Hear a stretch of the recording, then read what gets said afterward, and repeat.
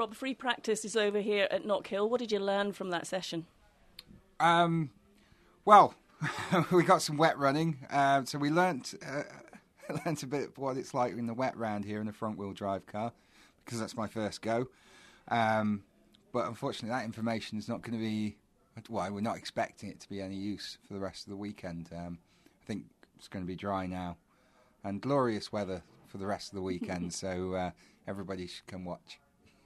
It's difficult, though, isn't it? The free practice session is your first opportunity to get out on track. So I guess everyone's in the same boat. They're just looking to gather some information. But when you can't, do you go back to your baseline setting and then work from that for the next session going into the one before qualifying?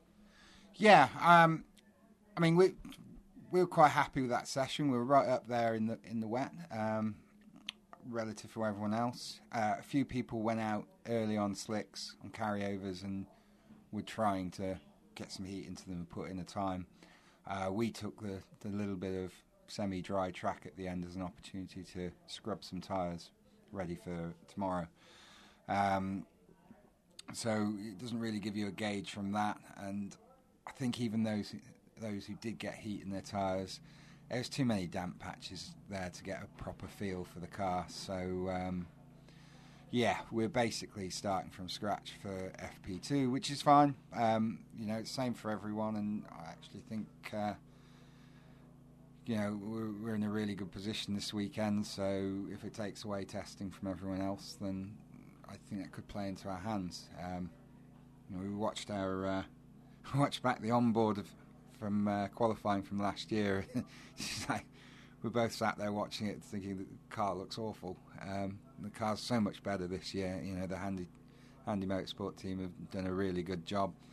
So, and I love this place, and we always go well here. So, I think we should be on for some strong results this weekend.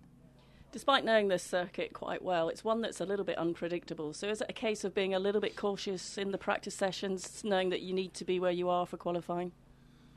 No, I don't think so. I only really have two speeds, and one of them's stationary.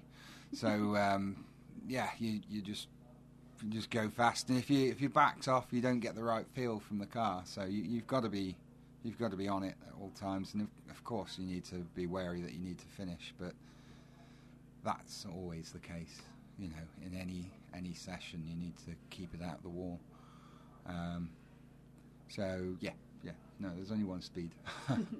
So any changes for the next session? We're going to put some slicks on. We're going to use our carryovers from the last meeting, the used slicks, so we don't use up our new ones. And do some running and get a feel for the balance. And yeah, I'm sure there'll be changes through the session. We've got a selection of things that we want to try, but we need to know how the car's reacting